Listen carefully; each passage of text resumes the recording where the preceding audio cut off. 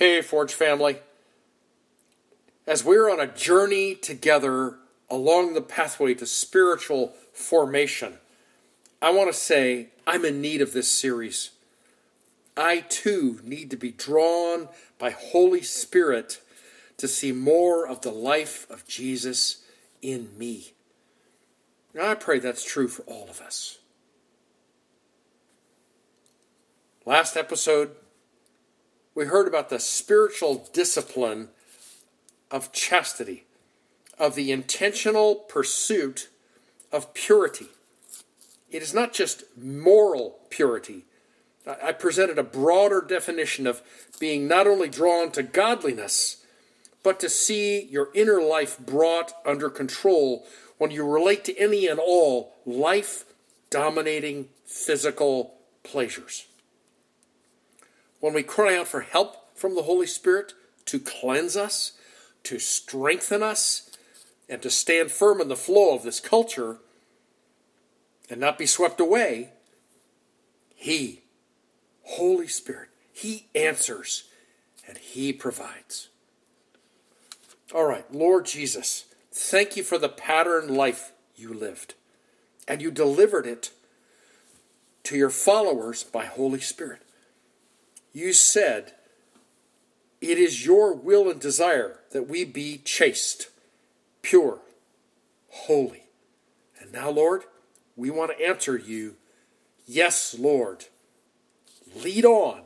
We're following you. Amen. This week in episode number 4 on this series on spiritual formation, let's look at one of the spiritual disciplines that is often described as a discipline of abstention, of withdrawal, of stepping away from the rush of life for spiritual purpose. So, number 1, it might be a season of seeking wisdom and direction for your life. Number 2, you might be impressed to pray for someone in great need, or someone who's in great pain. Number 3, you may be one who is in a spiritual battle and you're seeking God's answers and God's power to win a battle. Number 4, you may be responding to a rising passion to draw closer to God. Number 5, you may need God's protection from illness, from evil, from temptations, for yourself or for a family member. So, what do we do when we are dealt a slice of life that falls somewhere on that list that I just mentioned? We fast. Now, biblical fasting is the response of the heart that is seeking God and His answers, and when He chooses to release them. Fasting is not a quick fix to broken places in life. It does not release spiritual pixie dust that goes poof, all better. Instead, the spiritual discipline of fasting is a voluntary stepping back from food or from media or from marital relations, from negativity, from other strong desires, godly desires even, for the express purpose of spiritual engagement with God. This past week, 2 members of my immediate family in the house here were on a medical fast following treatment. That's not a spirit-led fast. Neither is dietary fasting. Yes, both of those examples can help in the natural, but that's not biblical fasting. So look with me at 2 Chronicles chapter 20, and I'm going to relate the story to you, but urge you to read that chapter. 2 Chronicles 20, there's a king, he's descended from David, okay? King Jehoshaphat.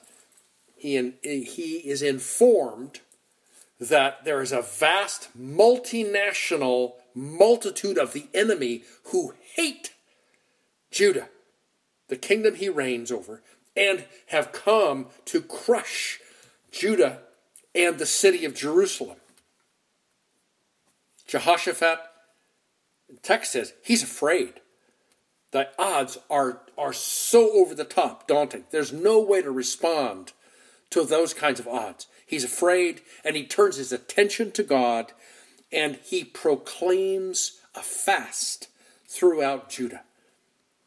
As he prayed before the gathered people in the new court of Solomon's temple, he's got all the people of Jerusalem who come rushing in, and all those from the local neighborhoods who've heard, whoa, enemies coming, get inside, shut the doors.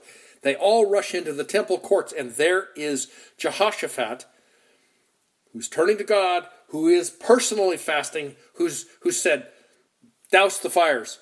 Food is over in Jerusalem. Stop whatever godly bodily pleasures and get into the temple. And he stands and he addresses them, and he is crying out to God to hear and to deliver against this foe. And in the middle of his cry to God, one of the invisible ones hears, Holy Spirit. This is a Levite. This is one simply dressed who's in the background of worship. He's hauling water to the laver. He is hauling away ashes from underneath the altar of incense or the altar of burnt offering. He is making incense. He is singing in the choir. He may have multiple duties, but he's just one of the nameless, faceless worship assistants in Solomon's temple. His name is Jehaziel. Do you know what his name means? It means God sees. And Jehaziel begins to prophesy and instruct Judah and the inhabitants of Jerusalem what to do to prepare for the battle. It isn't just that God sees. Now, God has put inside of Jehaziel what God sees. And he gives them instructions on how to prepare for this battle. And oh, by the way, this is not your battle, Judah. This is not your battle, Jehoshaphat. The battle belongs to the Lord. Do you see the pattern here? First there's fear, and then you turn and you seek the Lord. You go, oh God. And then you fast. And then you wait to see, what is it that God is going to do? In Psalm 42, Jehoshaphat's forefather, King David, was deeply troubled. He says a couple of times, my soul is in despair.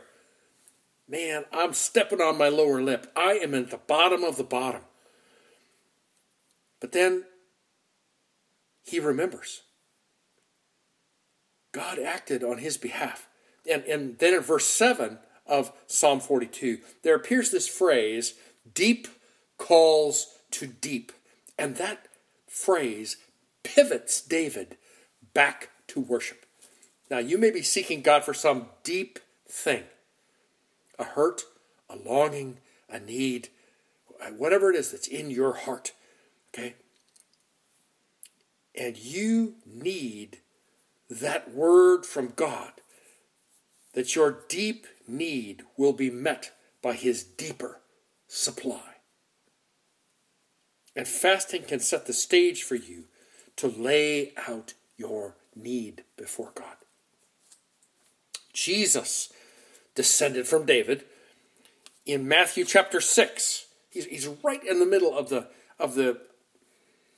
his teaching. He begins a Sermon on the Mount, chapter 5.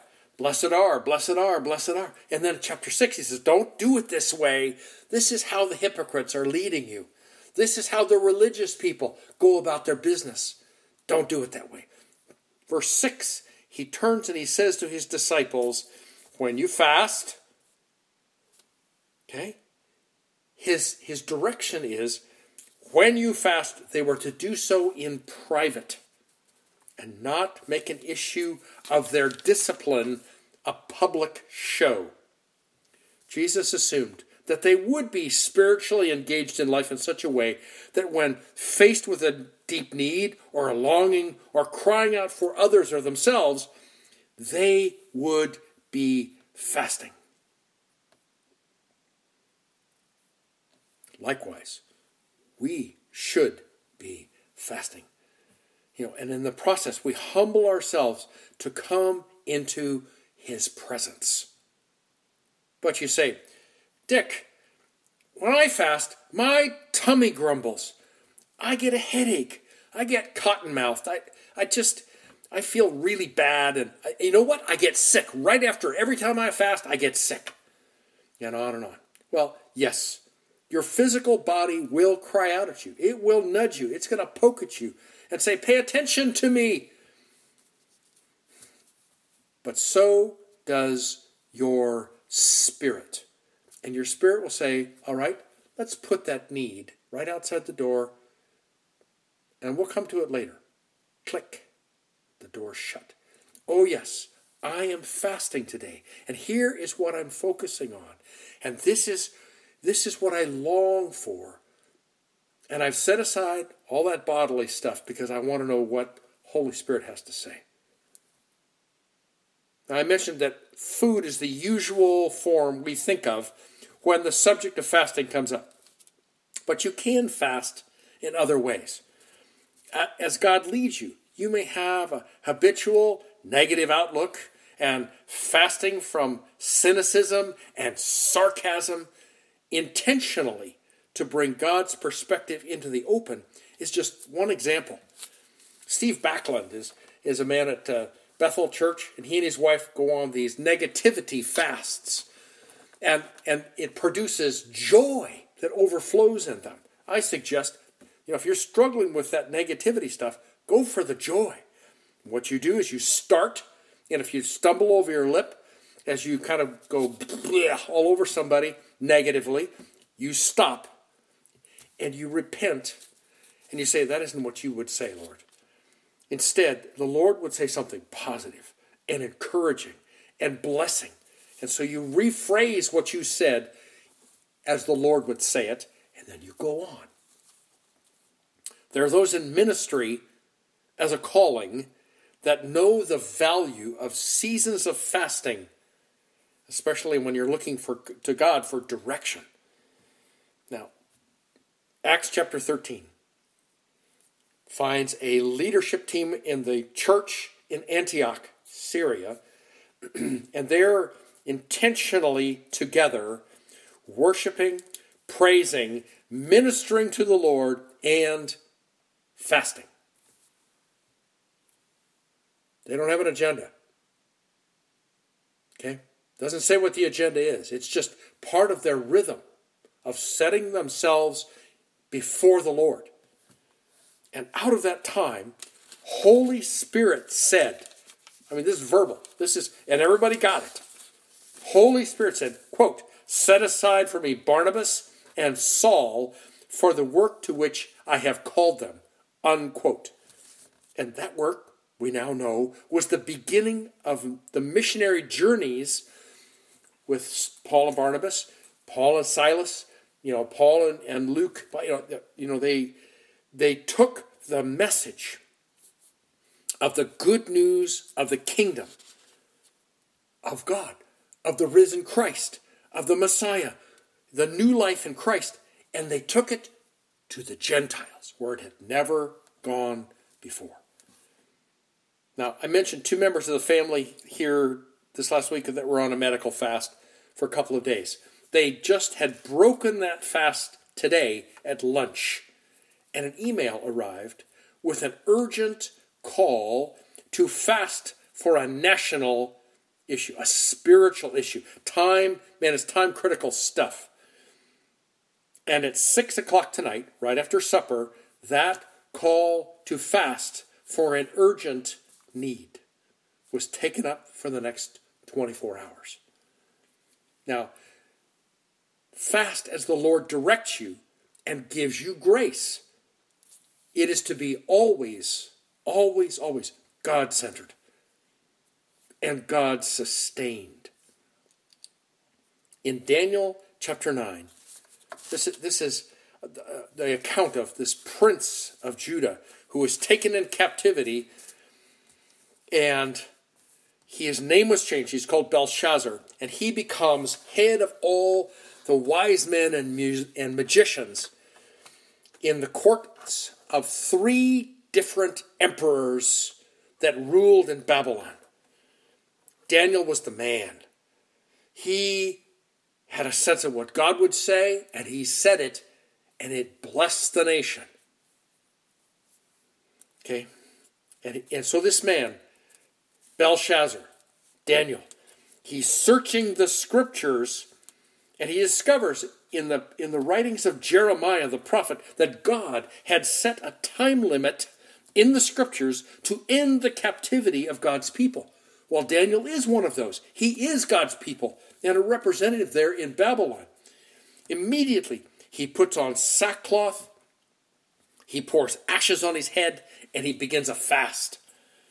And he cries out to God, agreeing with God that this punishment of captivity was richly deserved. God's people, the people of Judah, had been unfaithful and disobedient. And Daniel begins to confess the sins of Judah and those of his father and of himself. And as he fasts and cries out, his prayer is heard. And he's met by one in human form, one that Daniel had seen previously in a vision. He recognizes this one. And this is Gabriel, an angel sent from God. Now, parenthetically, this is the same angel that announces the birth of John to Zechariah, his father in the temple. John the Baptist was announced by Gabriel. Jesus was announced by Gabriel to Mary and to Joseph, that this one, conceived by Holy Spirit, would be born of the Virgin, named Yeshua, Jesus. Same angel from heaven. There's a resume for you. All right.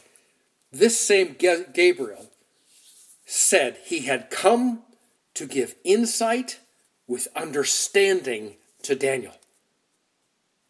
That is active wisdom.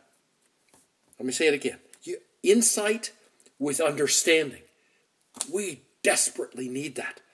It isn't enough to know what's happening. We need to know what to do with it. Okay? It isn't enough to know this is what God is going to do. How am I supposed to respond? That's wisdom. Ultimately, a remnant of the Jews came back from captivity, repopulated Jerusalem, and rebuilt the wall. Just as God had promised. All that was triggered by Daniel's search in the scriptures and his response of fasting and praying as a direct result. Okay, family. It is true that what you have not been trained in will very likely not be practiced. Let me say that again. It's true that what you have not been trained in will very likely not be practiced. So here comes some training. Number one, fast for one meal a day for spiritual purposes, to focus, to listen, and to help you obey. Number two, fast for longer periods with a coach, if you will, with a partner, with some accountability, and you use a journal to record the movements in you led by Holy Spirit so that you go, oh, that's what this is about, Lord. Number three, fast so that you can express your first love, again, to Jesus in an uncluttered way by focusing on Him. And fourthly, fast when He tells you. There's a need that's here that only He can supply. See, that was the genesis of that request today that came through the email. There's a tremendous need that only God can supply. So that fast for the next 24 hours was taken up. All right, Forge family, let's pray. Holy Spirit, we want to be focused on You for the resources of heaven, for our needs and the needs of others. We want to be focused on You because we come into Your presence. Lead us into fasting so that we feel your embrace and your access to the Father. Help us put natural stuff in its place and engage you to help serve the King. Amen. All right, Forge. I love you. We'll see you soon.